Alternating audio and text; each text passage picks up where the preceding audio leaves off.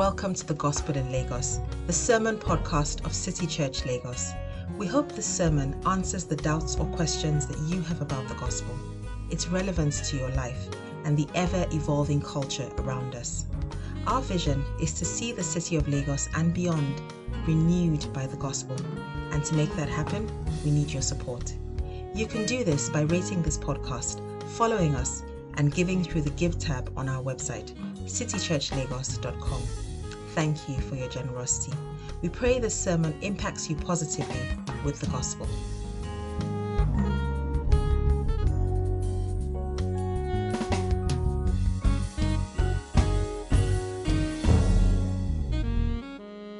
Good morning, church. The Bible reading today is from the book of Chronicles, chapter 22, verses 17 to 19. When I finish reading, I would say, "This is the word of the Lord." Please respond by saying, "Thanks be to God." Then David ordered all the leaders of Israel to help his son Solomon. He said to them, "Is not the Lord your God with you? And has he not granted you rest on every side? For he has given the inhabitants of the land into your hands, and the land is subject to the Lord and to his people. Now, devote your heart and soul to seeking the Lord your God. Begin to build the sanctuary of the Lord God, so that you may bring the ark of the covenant of the Lord and the sacred articles belonging to God into the temple that will be built for the name of the Lord." This is the word of the Lord.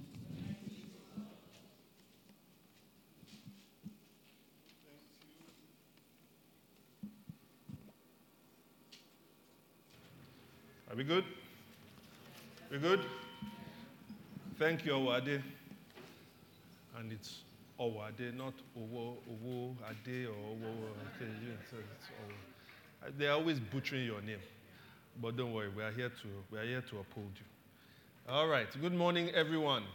Again, nice to have you here, and particular welcome to any of us that worship with us for the first time. We are really glad to have you. Really, always nice to have somebody new in our midst, and so we hope that the time you spend with us will be a blessing, will be a thorough blessing. Okay, my name is Femi, and I want to share with you the final sermon of a series we've been doing on parenting. If you notice, we've actually done it through one chapter. You know, the sharp ones among you would notice we've been in 1 Chronicles 22. And so we're going to complete that chapter. But I think we should pray now because I think God is going to really do a lot of good things here. And so we want to anticipate the good thing that God is going to do. Lord, we can't parent in and of ourselves. We need your guidance. We need your power. And even in this sermon, as we try to bring your truth, Lord, it's you that can make that truth stick. It's you that can bring conviction. It's you that can bring lifting. It's you that can bring reconstruction. It's you that can bring renewal. And so that's why we look to you. That you feed us, O Lord God, with that which we lack. And that you lead us, O God, to the places that we ought to go to. Father, I pray, O God, that people that have come here, people that are watching, O Lord, they would not leave here, oh God, the same. That you will positively impact us so that we can go and positively impact, oh Lord, our children and the society around us. So we look to you now. And we ask, oh God, that you do a great thing in our midst this morning. In Jesus' name we pray. Amen. So I wanted to just start with introducing you to a few people that mean something to me. The first one is this lady. This lady, her name is Yemi Olugbade, right? And she used to be Yemi Ademosu. Why is that important? It's important because my mom used to be Ademosu. So she's my mom's younger sister. To my sisters and I, she's simply Auntie Yam. Why is she important? Well, I have some quirks. Like if you're close to me, really, really close to me, you'll find out those quirks. Now, first of all, even if you're not close to me, you know I like music. I like music, but I like different forms of music. But there are some that really get me going. They really get me going. And many of you won't listen to that. So, for instance, if you really want to get me going, There's a guy called Bob Fitz. Who knows Bob Fitz? Anybody? Yeah. So some of the older people are like, yeah, I know him, but I can't really. I don't want to reveal my age. You've already revealed it. Zabida too, I saw you. All right. The children are like, Mommy, who is that? Yeah, right? But Bob Fitz. If you don't know who Bob Fitz is, go on iTunes and listen to all those Maranatha albums there. Second, another person I like. This one, I tried in the first service. Only a few people, like 3 or 4 people knew. There's a lady called Dupe Olulano, but she used to be called Dupe Sholano. Who knows Dupe Olulano Sholano? Anybody? Daddy, thank you, sir. It had to be. It's the only me and Daddy are in this house. No, she's an older Yoruba artist, Yoruba Christian artist that really ruled in the 80s and the 90s. Now, why is it that those people just, anytime I want to feel good, anytime I want to go back somewhere, why is it that those people have left an imprint in me? It's because of her. My early Christian foundations, my early moral shaping started with her. She lived with us literally from the day I was born, or maybe after the Omugwo, and up until I was 9 years old. She lived with us. So every good thing, because there were other uncles and aunties, but the good things, it was Auntie Yam. She taught me at an early stage how to live in the world that was a wicked world. She gave me the things of God to live in that world. But then I want to turn to some other people because those ones taught me to live in the world as a worldly person, but a worldly person not in a bad way. A worldly person that was a bit more cosmopolitan, sophisticated. That's these people. That's Pastor Rotimi and Pastor Bose Awodumila. Now, she used to be Bose Osunnuyi. She's my dad's immediate younger sister. And these people, to my sisters and I, they're simply uncle and auntie. Now, why is that important? You know you've arrived significantly in someone's life when you're able to turn what I'll call as a title, you turn it into a name. For instance, for all of us, like when we heard the Queen, who are you referring to? Who are you referring to? Not your wife or something. I don't know who somebody said something there. But if we said the Queen, most of us refer to who? Queen Elizabeth, right? Elizabeth II of United Kingdom. Only God knows what they said in that place. We don't want to know. Keep it to yourselves. Keep it to yourselves. My God. Oh, no. Any time you heard the Queen, you were thinking of Queen Elizabeth II. Now, we said the Queen, but she was Elizabeth. She was the second Elizabeth, and she was of the United Kingdom. She wasn't the Queen of the whole world, but we often refer to her as the Queen because she was probably the most significant monarch of our time. And in that way, my aunt and uncle, we don't qualify their names. We don't say Auntie Bosse or Uncle Rotimi. We just say auntie and uncle. Every other aunt and uncle have to qualify with their actual names. Why? These ones made such a deep impact on my sisters and I. You know, when my parents were so rigid in trying to get us to do our books and everything, these were the ones that took us to National Arts Theatre. Who knows where? Okay, yes. You see it. You know that when you're going on Echo Bridge. Okay, let's just leave it there. But then, National Arts Theatre, and after we finish plays, right, we'll now come out, we'll eat suya there. There used to be suya. Now, some people used to say that suya was not beef suya, that it was actually horses or camels or donkeys or things like that. I don't know, but the thing was sweet, sha. If you lived in Surulere, anybody lived in Surulere or lives in Surulere, who knows Akerele? Akerele. Now, in Akerele, there was something called Akerele meat pie. Hey, God. If you've not tasted Akerele meat pie, you don't know what heaven tastes like. Like, I'm telling you, there was no meat pie like Akerele meat pie. We also had UTC. UTC, they used to sell what they call cereal burger. My aunt and uncle would take us there. All those things. How I learned how to play draft. Draft, you know how they say, like, if you must be the master, the student must at some point kill the master. You understand? My uncle was the master, I was the student. And my only goal in life, particularly when I was 10 going to 11, was I just needed to beat him. And you know that sort of, when somebody is coming, you know they're coming. I can't forget the day I beat him in draft. I became a master that day. All right? So, you know when I say Grand Quiz Master, there are many ways I got that master anyway. So, they were the ones that did all of those things for us. My Monopoly, all of those things. In fact, it was so significant that You know, Nigerians, we like to fill a lot of forms. And in our forms, you have all these irrelevant things, state of origin, blah, blah. But there's always one there, next of kin, next of kin. My sisters and I never thought twice about who we put as next of kin. It was always them. Why am I saying all of this? Why am I introducing you to these people?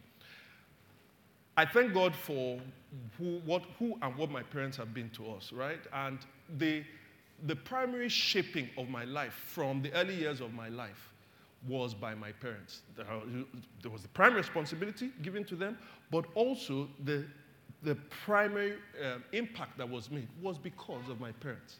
However, I'm not who I am today if not for the contributions of Auntie Yam and Auntie and Uncle. In other words, the reason why they are so important is this. Whilst my parents had the primary responsibility of parenting us, parenting was never designed to be only exclusively given to parents. It was always meant to be a collaborative endeavor. Did you hear what I said? Parenting, though, is primary with the parents, but it was always meant to be a collaborative endeavor. With who? With people we can specifically call helpers. They are helpers that God sends our way, whether by our connection to them by blood or whatever, but they are people that enable our children to become who they are meant to become, who God has proposed for them to become by helping us. Now, in the last couple of weeks, we've spoken about how we must envision something for our children. We must have a plan that we invest in. Yes, all of those things are important. But if you want to see those children become what your plan and your investment and all your vision, what you want them to be, you need helpers. And I pray that at the end of the day, when we are finished here, you know how to attract those helpers and you know how to be a helper in Jesus' name. All right, so before that, I must put in the disclaimers that I've been putting all along. If I am critiquing anything here, I'm not critiquing you personally. Shegbo, you hear? All right? Please don't come and email me or text me or anything. All right? And if I say any good thing about myself, I'm not bragging. I'm just giving you facts. All right? No, I'm not bragging, seriously. Okay, also I identified unique parenting situations as well, single parents, people with special needs, children. But also finally, this sermon and the whole series is not only for parents, it's not for soon-to-be parents, it's not just for aspiring parents, it's for non-aspiring parents, because there's a lot that you can learn in life and leadership with this. Okay, so with all of that being said, we're going to look at this sermon in 3 points, and we have a lot to say, and we still have to pray today. So 3 points: getting the helpers, being a helper, following the helper. Did you get that? Getting the helpers, being a helper, and following the helper. So let's begin. Getting the helpers. So, as we've seen in the previous verses in 1 Chronicles 22, David had a vision for his son, Solomon. He was to be a temple builder. It was the vision that God gave. David had a plan. David was invested in that plan, right? All of those things, yes. But there was one more component that was left. Look at verse 17. In verse 17, it says, then David ordered all the leaders of Israel. Somebody say all the leaders. To help his son, Solomon. David knew he couldn't do it alone. This thing about building this vision, it's not meant to be, I will talk to him, I would encourage him, I'll do all of those, but I still need helpers. If Solomon is going to be who, I want him to be who God has called him to be. We've often heard the phrase that it takes a village to do what? To raise a child. And David understood that. Now, in the same way David participated in the building of the temple in that he provided the things that were there, listen to what David tells these people in verse 19. He doesn't just say help, but he tells them exactly what they are meant to do. After he says, devote your heart and soul to seeking the Lord, he then says, you begin to build the sanctuary of the Lord God.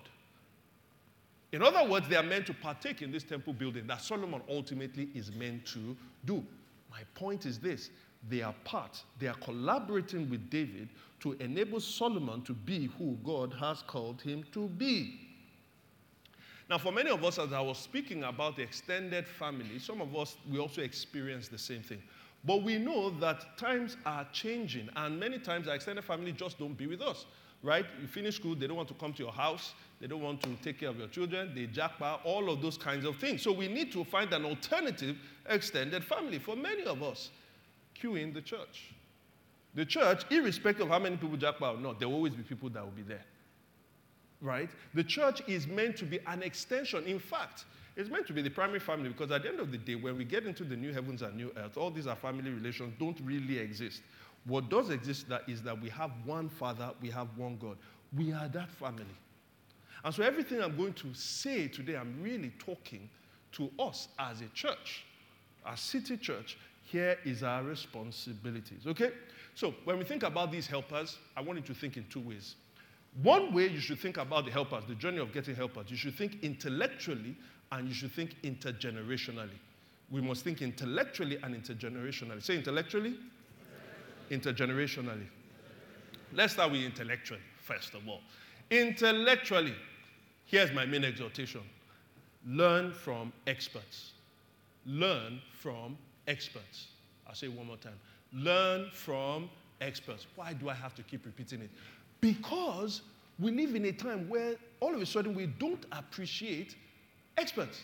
Either we don't even acknowledge them to be experts, or we just don't appreciate experts because we pride ourselves in learning things and doing things on our own. What cannot be learned on YouTube today? So we say. But listen, I want to say, especially for those who have not yet started parenting, you will not find, I've said this before about myself, there is no more difficult thing I've ever had to do in my entire life, not even pastoring, that compares with parenting children. It's the most difficult thing. It's the most challenging thing. Parenting is hard. And I don't have enough sense to do it on my own. If you become the kind of person that says, I'll figure this thing out, I don't need other people. Listen, that is arrogance. And usually, this kind of arrogance precedes ignorance. The worst form of ignorance is ignorance that is accompanied by arrogance. You need to learn from experts. There are people that have actually learned this thing and gone ahead of you. How do you learn from them? Well, you can get books, or you can listen to talks, specifically on parenting, or you can go for seminars on parenting, right? I know a church, a couple of, not too long ago, right? They did a parenting seminar for the entire church. And maybe about 40% of them showed up, right? The ones that showed up obviously are not arrogant and they are no longer ignorant.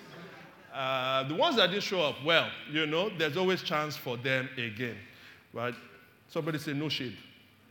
Yeah, all right, no shade is being thrown at anybody here. Okay, but really, seriously, because when we just sort of, is he really talking to me? Anybody that came for our parenting seminar about 2 weeks ago will tell you that they did not leave without saying, I as a pastor myself, I thought, wow, are you following what I'm saying? Learn from experts. Somebody will say, but there's so much information out there, this, that.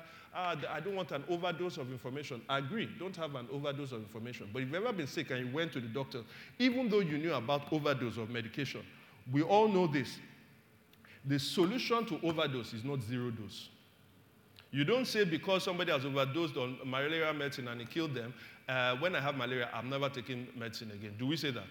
No, that's ignorant.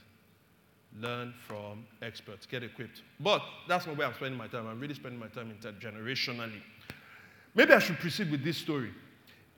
Right? One of the most significant things that happened in the life of the kingdom of Israel was the split. Israel eventually split into two kingdoms. How did that happen? Here's the backstory. After Solomon died, so even though we're with David and Solomon eventually came to the throne, but he ruled for 40 years and then he died. His son, Rehoboam, eventually came to the throne. Now, you know how we talk about the first 100 days. You want to be able to establish yourself, take control. So Rehoboam was thinking, how can I take control? How can I show I am not Solomon and that now the kingdom has been passed to me? So what happened was some people came to meet him, representatives of the 12 tribes, and said, bros, see, your father was hard to us, but we swear we'll serve you. Just lighten the load. Treat us less harshly than your dad did in terms of our work. So he thought, okay.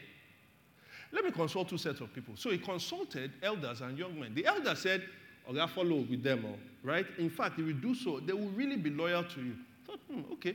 Then he consulted the young men. The young men said, these old people, this is how they've been trying to do things. See, if you want them to respect you more than your father did, right, you need to really put your leg down. I said, this one seems, all you people forget. That's not the way we do things. Now, he says, you know, my father put a heavy yoke on you. I will make it heavier. They say, no. He said, let me even explain. My father whipped you. My father scourged you with whips.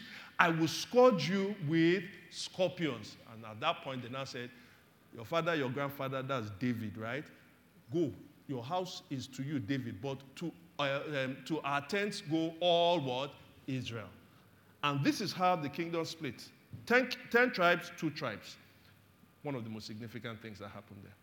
Now, I don't want to get into the biblical theological significance of all of this. What I do want to point out is this. And the writer takes pains to show us this, that it was when he rejected the advice of the elders and took the advice of the young men, there was something sociological there. In fact, it played into the perennial intergenerational battle that we all have. Every generation thinks their generation is the best. Every generation. They always think. They think the old ones don't really understand anything. They think the younger ones are spoiled.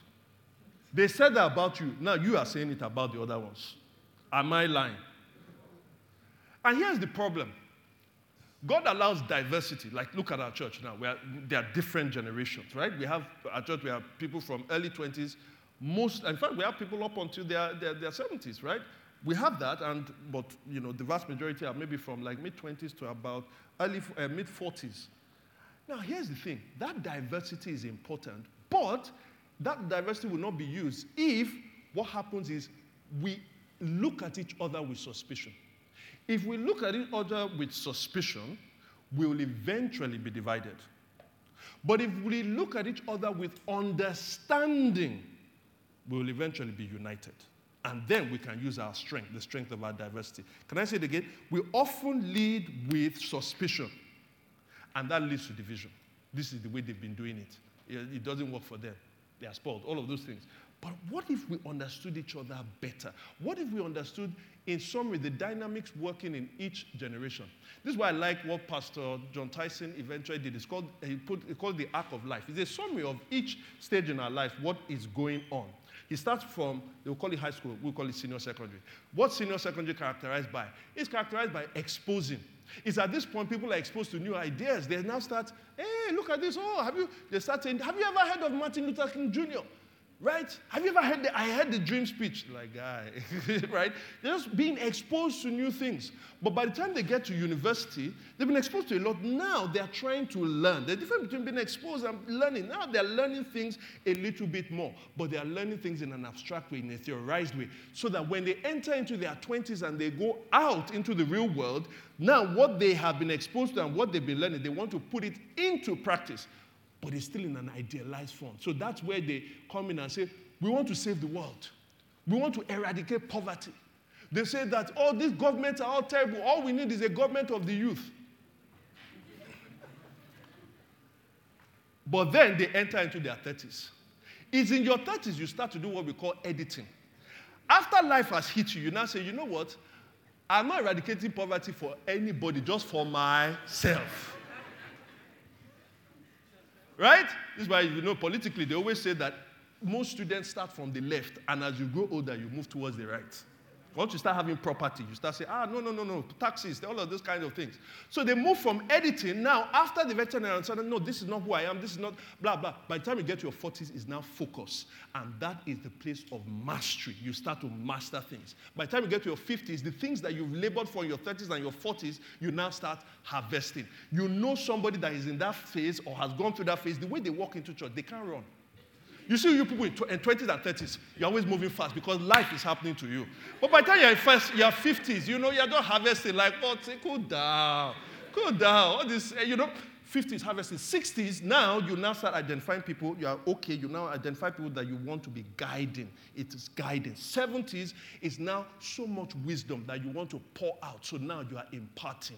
80s, you are just savoring life. 90s, you are preparing to meet with your maker. 100 is not there, but I just say 100 is enjoying in the presence of God because you are dead. All right? So, Here's the point I like. Now, of course, we don't want it's quite a summary, but here's the point. If we understand where people are going through, rather than be irritated by them not behaving like you are behaving in your own generation, we will be able to unite a whole lot more. This is important. Are you following? Because once you do that, now you can learn from helpers, whether they are old or whether they are young. For those of us who are parents, we can learn from those who are old and those who are young. Let me help you with those two things, right? Learning from those who are older. The way you learn from those who are older is two things, observing and listening. But before you do that, before you can get that, let me tell you, there's a key to unlock those things from them. You know what the key is? Whenever you meet old people, honor them. Honor them. What does honor mean? It means acknowledge what they have, celebrate what they have, and reward what they have. You see certain things in them, acknowledge it. And not just acknowledge it, praise them for it. And also reward them for it. So when you tell them, I want to come and learn this thing from me, I see that you are blah, blah. Oh, you're not just acknowledging, you are celebrating. I like the way you people do this. I like the way your family is, blah, blah. Or somebody says, what is reward? Buy them presents. Say, really? But they have more than me. No, I'm telling you, I'm giving you advice now. It says something about value. Pack that one. Just leave it. Do whatever you think you want to do. But now, if you do that, the two things you can get from them by observing and listening. Observing is your frequent teacher. Listening is your deepest teacher. Observing is your frequent teacher. Listening is your deepest teacher. By observing, you don't need a class. You can just watch them. Watch them with their kids. Watch them in church. Watch them around. Now, here's the thing. What honor does is this.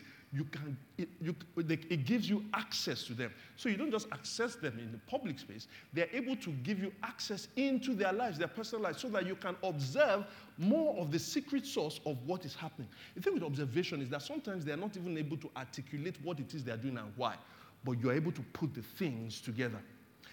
Now, with that being said, there are some things you want to be able to ask. That is where listening comes. As you've observed them for a period of time, you have certain questions that you want to say, okay, so how does this work? You bring perceptive questions. Are you following me?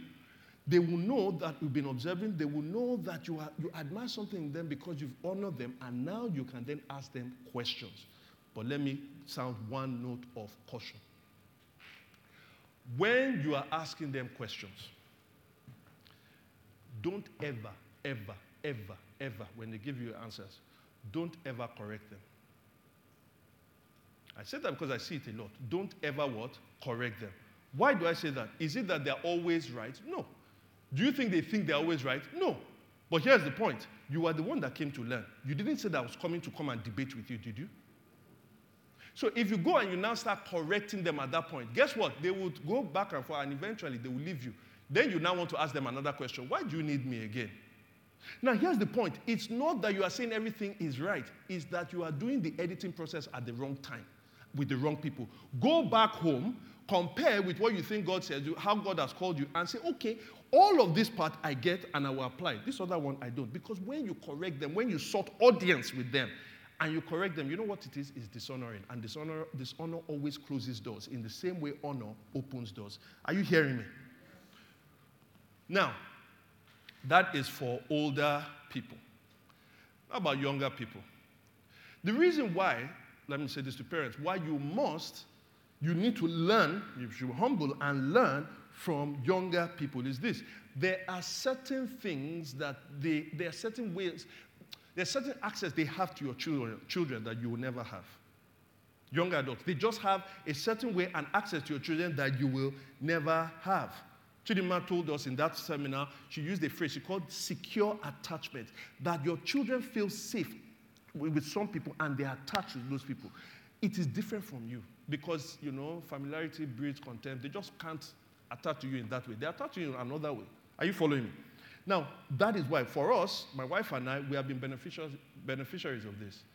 Our children are surrounded with uncles and aunts that have been so helpful to us. So you say, how do I attract some of this? Because there are abusers out there. I know there are abusers out there. So let me give you 3 tips plus 1 bonus. 3 tips plus 1 bonus on how you attract those kinds of people that will be helpful to younger people. The first one is this: genuinely invest in these people. Genuinely invest in them, not because of what you want to get from them. That is, some of the younger people around, see some things in them, bring them close. Try to find out how they're doing. Find out about their relationship. Find out about their work. Find out if you show genuine interest in them. Here is the effect. I am not saying do this because of the effect. I'm saying do this on its own. But here is the effect. They will feel so indebted to you, but they know they can't pay you back because most of the time you are more advanced in life than them. So you know what they'll do? That debt that they feel, they will joyfully want to pay it forward to your children. Did you get what I'm saying? They will joyfully, the debt, all the advice, the things that worked out for them, all the things that I did for them, they will just be wondering, how can I repay this person? I can't repay this person, but I can pay it forward, your children. So invest in them. Second thing is this, choose wisely. Choose what? Wisely. All right? So we choose, the people that we choose to really have more access to our children are people that we observe that freely spend, I use the word spend time, spend money with on our children, right? Buying them gifts, presents, all of those things. Or people that invite them over to their place. And finally, people that have something to offer. You must have a quality to offer. We are not just going to allow you because you think you look nice, right? If I don't see that your head is a bit straight, you will say hi to my children from here, you won't come to my house. Because I don't want you to pass the thing that you don't have to them. You can, that's called addition, subtraction by addition. All right? So, but there are people that just generally, I can see the love that they have for our children by doing all these things. I'll say a little bit more about them in the second point. So you choose wisely. And then the third thing is this. Give freedom. This one is controversial. Give those adults freedom. What do I mean by that? Let them form genuine relationships with your children. Don't allow them to be proxies for you, where those adults become like moles. Like, okay, my child, he's always checking something at night. I can't hear. What if you got close to him? And if you get close to him, you'll not be my informant. You know that kind of thing. No. Let your children have genuine relationship with them. And let me tell you how. The number one sure proof. The way you can really establish this. Give them the freedom to learn things from your children that they don't have to tell you. The freedom not to tell you everything that they know. Some of you are here. You have a 15-year-old daughter. And you're telling people, thank God for my children. She can never have a boyfriend. What that auntie knows is that she's on her third boyfriend. Now, the reason the auntie doesn't tell you, and thank God, is that you don't want to have heartbreak. 3 boyfriends. I didn't tell you she was dating 2 of them at the same time. You say, my God.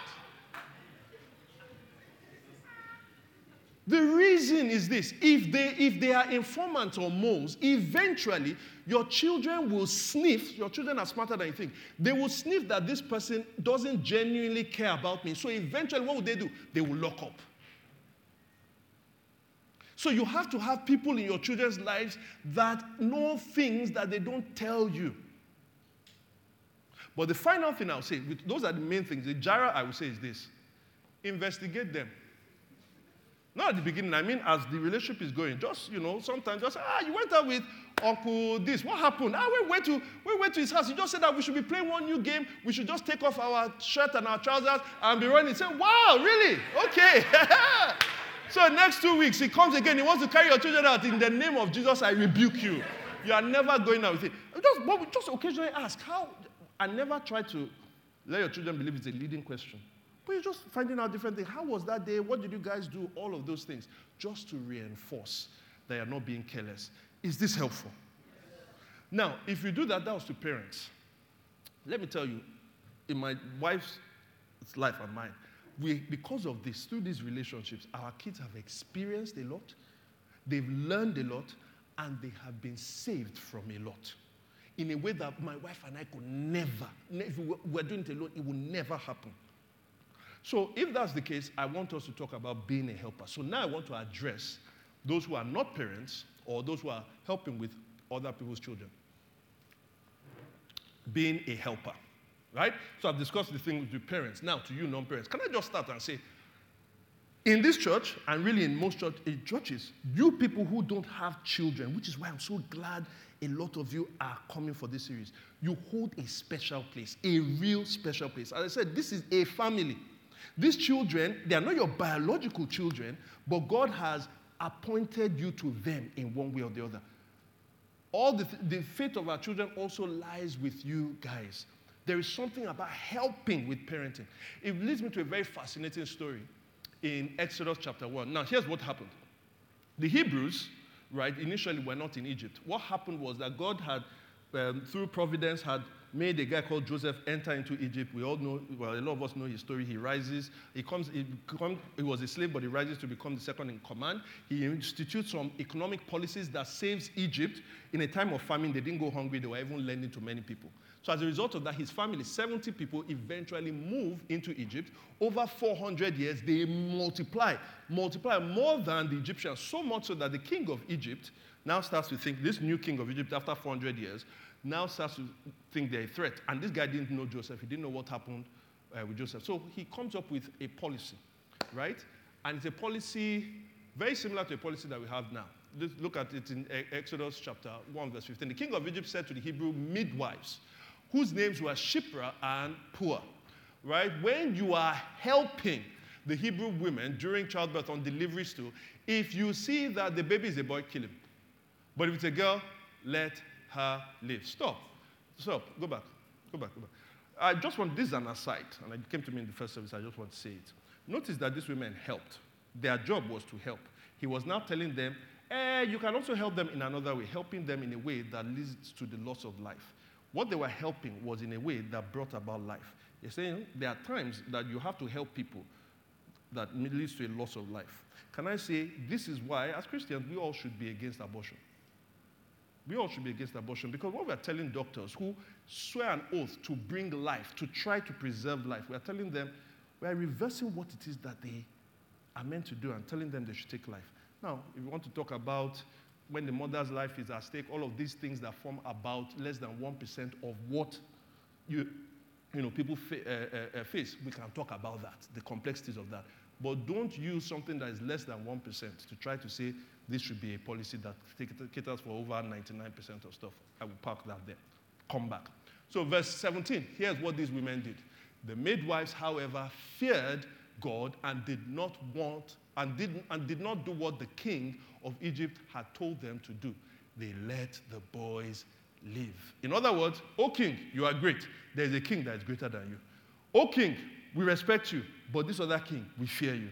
And so, O king, these children of the people of God, even though they are in a vulnerable situation, we will do everything to protect them from the forces that are against them. God bless Shipra and Puah.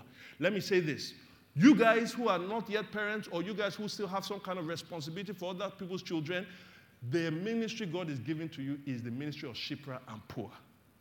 That is, in a world where the people of God's children are going to be in that world and are at risk of many things, God is saying, not just at childbirth, and childbirth is important, all right? Shika and Kene will tell you that, Dami and Sarah, all these people that are expecting, they need you. Moji and Tomiwa, right now, they need you. But not just at childbirth, throughout the parenting journey, particularly in the infant stage to the teenage stage. We need you. Can I say one more time? We need you. Now, if I say we need you in a particular way. There are ways we don't need you. So that would make me examine yet another graph, right? I want to examine four kinds of adults. And it's on this, with this tension of adults, when we relate with children, we're either trying to connect with them or we're trying to correct them. And we feel a tension, this connection and correction, all right? So we're going to use a graph, all right? The horizontal axis connection, the vertical axis correction. And let's examine four kinds of adults. The first one is what we'll call superficial adults. Superficial adults. Who are they? They are seasonally friendly. And they care more about their image of being cool with kids than caring for those kids. Right? They promise a lot, deliver little. Occasionally, they make sacrifices, but mostly checks out when time and effort with the kids, that significant time and effort with the kids, costs them. But because they've done some things with the children, they always wonder why these kids don't appreciate them much. Why is it that that one is your favorite uncle? Minko. Why is it that that one is your favorite auntie? Minko. Now, before you think I'm talking to you, this is me. This is me. I like to be every child's favorite uncle. It's not that I like to. In fact, all your children here, ask them who their favorite uncle is. PF. PF, right. Even though I just don't give them the kind of time to deserve that title. All right? And I'm saying, look, some of us have that tendency. And the result of this is that you may make some impact with the children. Don't be surprised that you don't really make a deep impact. Why? Because you are not really connected to the children. Second one, the connected adult. Who are these ones? These people genuinely love the kids. They spend quality time with them. The kids tell them deep things because they prioritize listening to them in a non-condescending way. But they are wary of ever isolating the kids. And because of that, they now prioritize listening and connection over giving advice or correction. Thus, when the time comes for them to either give some kind of advice or correction, because they've never practiced it, they actually don't know how to do it. And those times do come. So here's what the result of those people. Those people, they connect with the kids, but they don't make a deep, lasting impact with the children. These are the people that always want to just show that they are children. You are 56, but yet you still want to dress like you are like, you know, your polo is too tight, your belly is coming out. Right? You are 55, you are still wearing skinny jeans. Right? You should be wearing a boo-boo. The children actually are a little bit embarrassed by you. But like, hey, what's going on? You even say fashi to them. Fashi? So we're just trying to be cool. We're just trying to be cool. Right? No, they are children and you're an adult. So that's the thing with the connected people. Here's the third one. These people, the third one is the overbearing one, because they've seen the connected ones. These are the people. Who are these people? These are the people that they have an innate ability to find out what is spoiled in spoiled children. Right? These are the people, if you've ever heard that phrase, children of nowadays, or this generation. If you've ever said that, well done, you are an overbearing person. All right? Now, they will claim that the endless discussion about the ills of children or their consistent correction of them is born out of, they will even call it tough love. But listen, they lack an ounce of patience to back it up. The children usually can't stand them. In fact, some of them, they detest them. And let me quickly say this. And I said this here. I just wrote it down here. If you're this kind of person, I won't lie, I don't want your judgmental self. And the self is a clean word. That's not the word that I say. I don't want your judgmental self. You know, I'm preaching now, so I can't say. Yeah, I don't want your judgmental self around my kids. You may be right about the fault of my kids, but your overbearing self and your lack of empathy is worse off than the wrongs that my children do. These are the worst kinds of people. Don't want them. You're not producing anything. In fact, why? They eventually make no connection and no impact on the children. They just run away from it. If you want to know those kind of people, whenever you just tell your children, hey, auntie, whatever is coming, and they just look one kind, you know. But now you can be, the final one is the helpful adult. These are the people that deeply love the kids. They treat their views and opinions with respect. Allow them to speak more than they speak to the children. They spend quality time with them, effortlessly spend money on them. And eventually, what do? They gain the trust of children. But they are able to maintain the adult-kid distinction. And as a result of that, they are able to advise them skillfully or correct them tactfully and explicitly where it is needed. And they do so, and this is the crucial bit, whilst they correct and advise, they never lose the trust of the children. They never do what? Lose the trust of the children. They know how to involve the parent when needed. And so what is the result of this kind of helpfulness? They make the deepest, lasting impact on their kids. How many of us want to be helpful adults? I do. So I want to give you 7 ways that you can become a helpful adult. Not because I know this very well, but because I observe all the uncles and aunts around my children. So this is going to be sort of like an ode to all these aunts and uncles around my children. Now, let me quickly say this, because there are quite many. If I don't call your name and you have made an impact. It's not what? Personal. Please don't be angry, eh? Okay? I know it was risky doing this thing, but I know some of you have done well. First one, listen. Listen. You can be a helpful adult by listening. When I mean that, listen, a lot of people condescend to children. You just condescend. Okay, so that 11-year-old is crying that that girl broke up with him. That she broke up with him, and now she's now dating his best friend. Terrible guy. All right, dating his best friend. And your own first thing is like, but you are 11, you shouldn't. No. You're like, oh, this one that are just crying now. Forget it. See, by the time you get married, we will laugh about these things. This one, you're being cruel. Because that 11-year-old, as far as that 11-year-old is, do you know how many times he did, she loves me, she loves me not, she loves me, she loves me not. And eventually he landed with she loves me. Do you know how many times he has thought about what they could be together? For him, that is the end of the world. Listen to him first. Because he will eventually be 18 and he will think about that nonsense that happened then. But he will always remember that whether it was 11 or it was 18, you were always allowing him to speak. Are you hearing? Don't trivialize what they are going through. Listen, right? Kids need places for self-expression. That's why they need to talk. If they are going to develop, self-expression is a key for children to develop. Another thing why they need to speak, because sometimes they need outlet valves that are not their parents, because quite often it's because of their parents they need outlet valves, so they can't go to their parents. Second one, this is my favorite, create memories. Create memories. I told you about my aunt and uncle, how I still remember a lot of the things that they do, right? Oh, so by the way, I should say, the first one, listening, that's why we have Auntie Dara in my children's life, because she listens to them. She listens to them. She actually listens. Many times I don't listen as much, but she always hears. No matter, there's nothing. Like when I found out about the youngest one in primary school, he's been heartbroken a few times. He's been heartbroken. Yes, he's 7. Yes, he's 7. I tell him all the time, I said, this person that you're killing, the father will come against me, but, let's leave that. But anyway, let's just leave that one. All right, create moments, right? Moments. That's why Uncle Ben swims with my children. Uncle Tomwa plays video games with them. Uncle Tedo and Auntie Sucha take them out and spend their own money, right? Uncle Toki and Auntie Tomisi, they invite them over. Uncle Francis and Auntie Kechi, they invite them over. And when they're inviting them and doing all of these things, you know what they're doing? They're creating memories. But maybe I should share with you one. I want to show you this video about one that I know that my children will not forget in time. All right? Permit the sound. You may not audibly really hear what they're saying, but just witness the whole event. All right? It's just about 1 minute and 15 seconds. So this is our English breakfast, and you probably won't see a better one than this. Now, this is the bacon and sausage. Ooh, we can't see the bacon. Can we? Yes, we can. You can see some of the bacon here.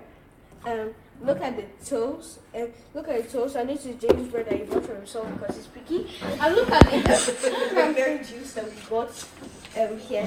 It's in our cups. And then we have some very big beans. The baked beans was made by Auntie Sarah. The sauce was made by Auntie Sarah. The bacon was made by Auntie Sarah. The mushrooms was made by Tayo. And the egg was fried by me and Jaden and the mushrooms were cut by me. Talia. And the mushrooms were cut by me. Mushrooms were cut by Timmy and fried by Tayo. And now they can barely wait to a good Thank you, God, for giving us food. Thank you, God, for giving us food. For the bread that we meet and the food that we eat. Thank you, God, for giving us food. Amen. Our Father, who art in heaven.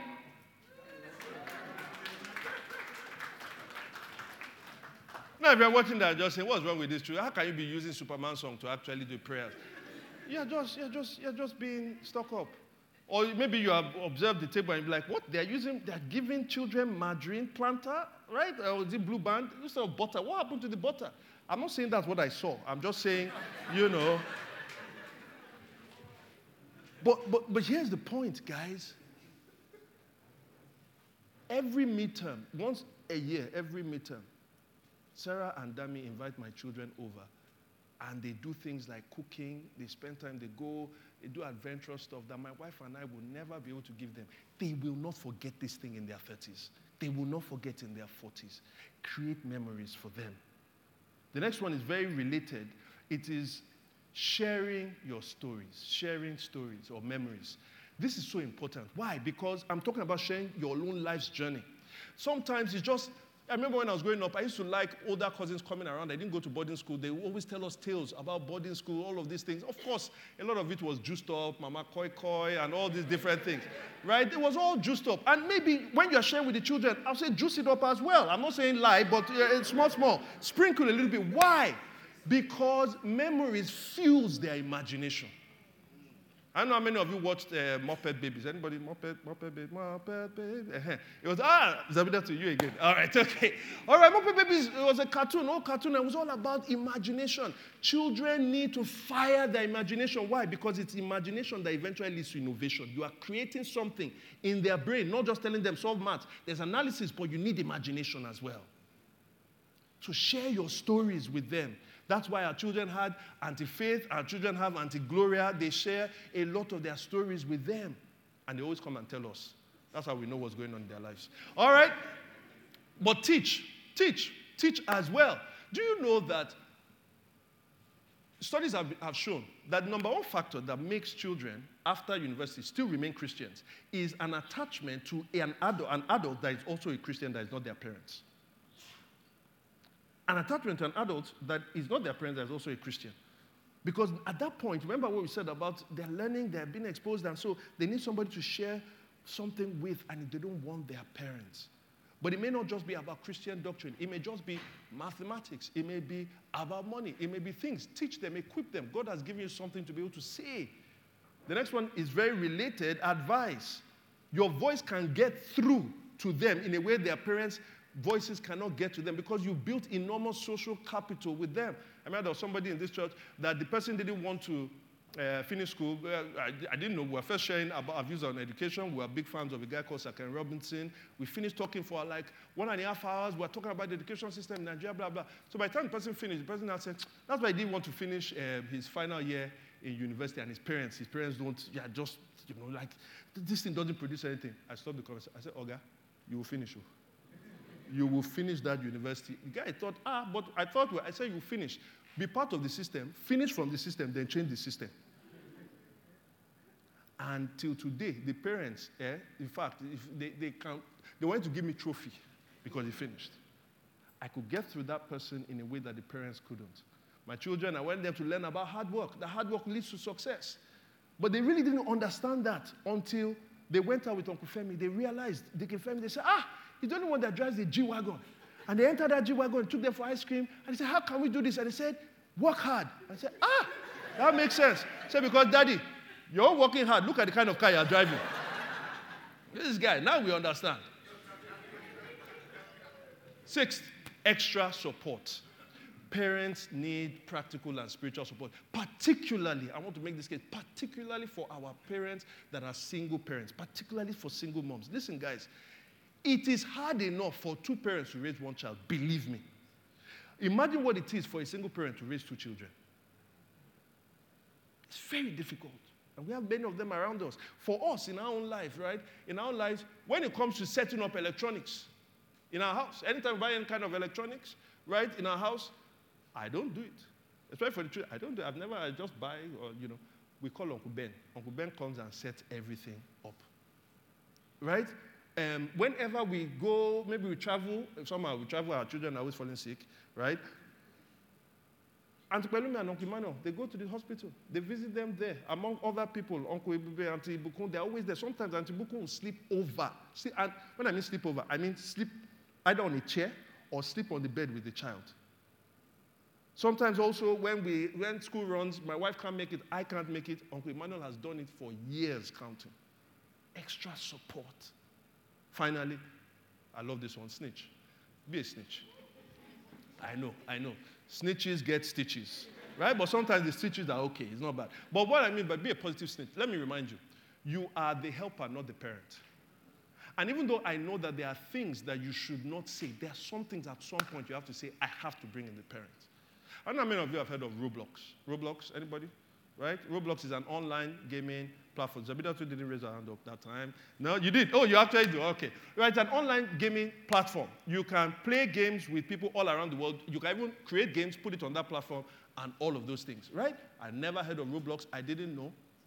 But one of the dangers with Roblox is this. Because you have access to all these people all around the world to play games, eventually they start chatting you up. And that's one of the biggest dangers. Until one day, and one of our children was on Roblox. I didn't know. And Auntie Dara found out. And she found out that somebody had started chatting. And at that point, she said, I know there are certain things that I shouldn't tell, but you guys need to know about this. And here's what we did. We eventually had conversations. And listen, this is really important. Many times when we find out certain things that our children know through our informants, through the helpful adults, right? Through the helpful adults. You know what we've successfully not done till now? We always skillfully lead the children on to talk about it, to confess it. They never know that we're speaking about the adult. Because that adult told us. Because we want to make that relationship sacred. Are you following what I'm saying? Guys, these 7 tips, and there can be more. Here's what I'm trying to tell you. And there are many people I didn't call, I'm sorry. But here's what I'm trying to tell you. If my parenting is not perfect, my children are not perfect, but I actually think my children are doing okay. And it is not humanly down to my wife and I alone. I stand as a parent on the shoulders of all the helpers that have been contributing to my children's life. And I'm saying if you want to see your children develop in that way, get helpers around you. But for you who will be helpers, these are the ways you can become a helper. Amen. Because also, if you need an added incentive, listen to what it says. In Exodus 20, verse 21, about these children. Exodus 1, verse 20 and 21. Listen to what he says about Shipra and Puah. So God was kind to the midwives, and the people increased and became even more numerous. And because the midwives feared God, he gave them families of their own. In 2008, I was doing my master's. I was sitting down. I got a call from my older sister. She said, are you sitting down? When somebody says, are you sitting down? You are scared. Right? So he said, are you sitting down? I said, yes. And she said, I want to tell you something, but please, okay. She said, Auntie Yam is pregnant. I almost fell off my chair.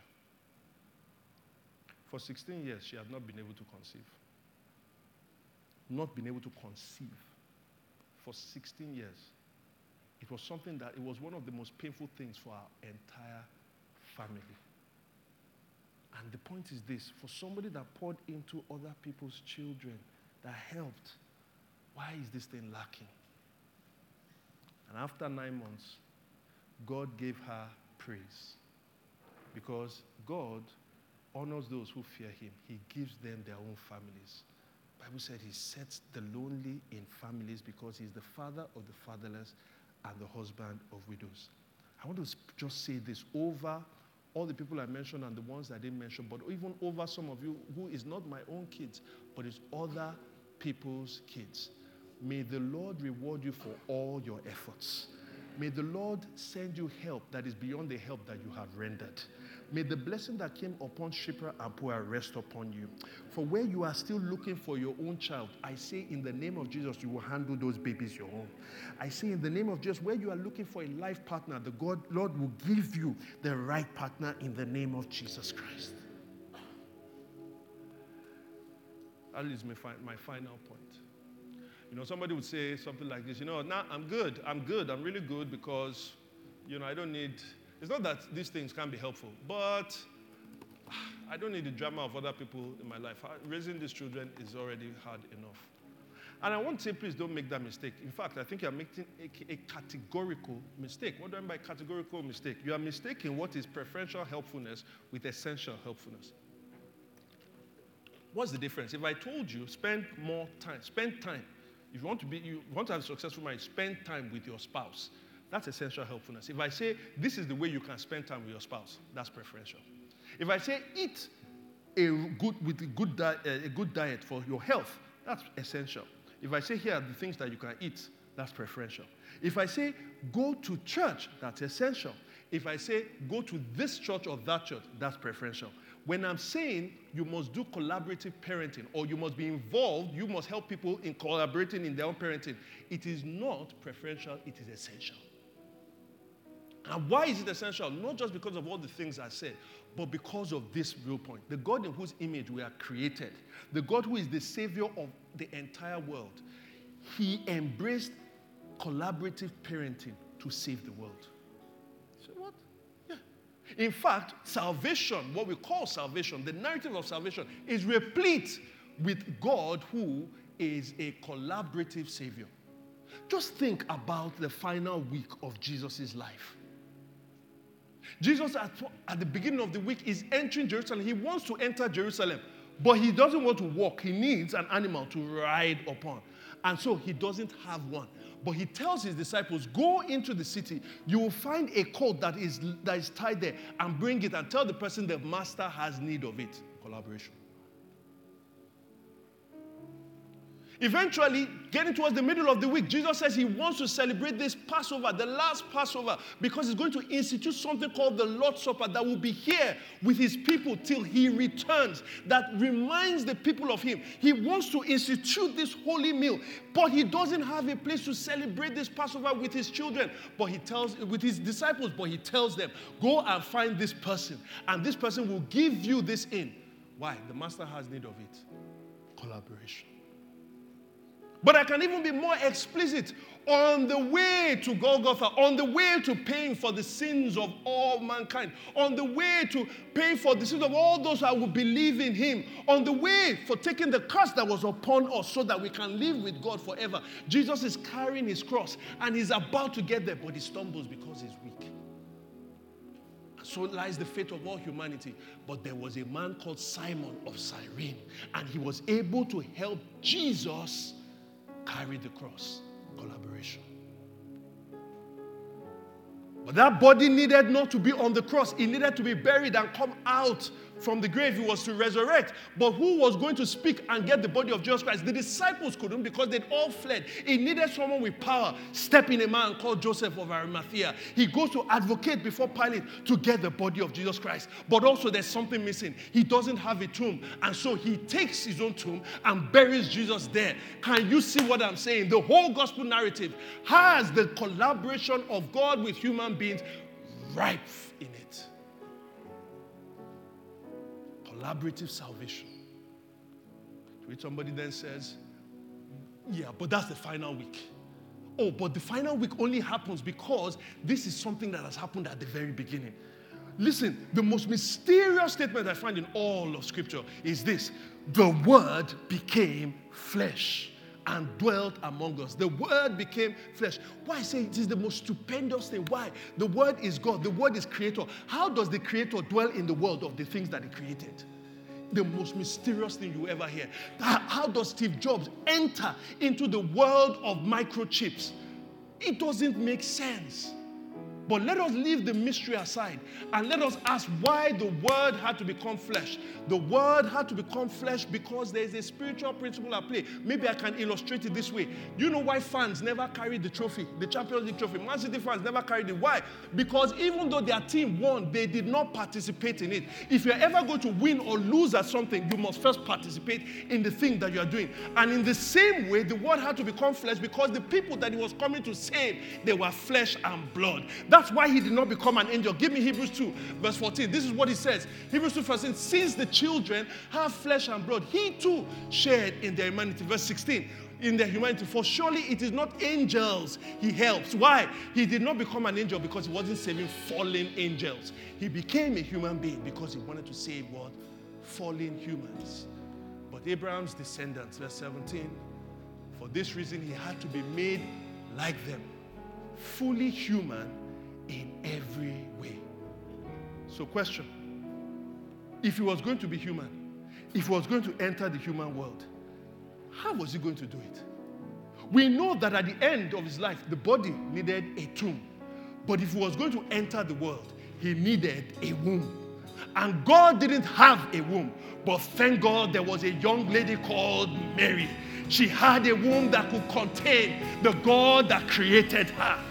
God was already collaborating in this most mysterious thing we call the incarnation. He needed a womb, and that was where his collaborative parenting of his son began. And even after that, let me say something that will seem blasphemous, but Jesus needed people that were going to change his nappies.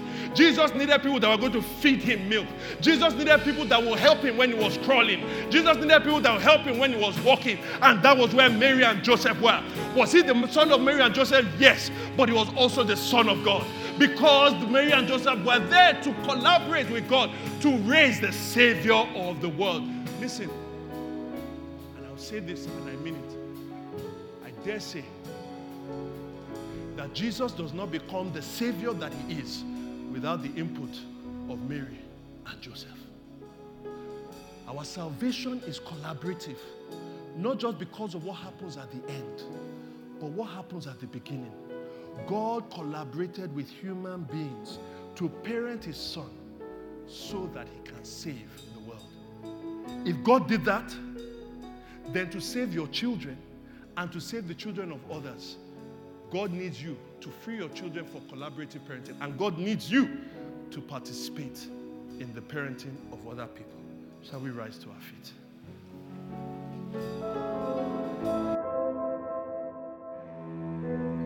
Thanks for listening. If you found this sermon helpful, we hope you join us in the mission of renewing Lagos with the gospel by sharing it, rating this podcast, and following us. These actions help us reach more people with the gospel.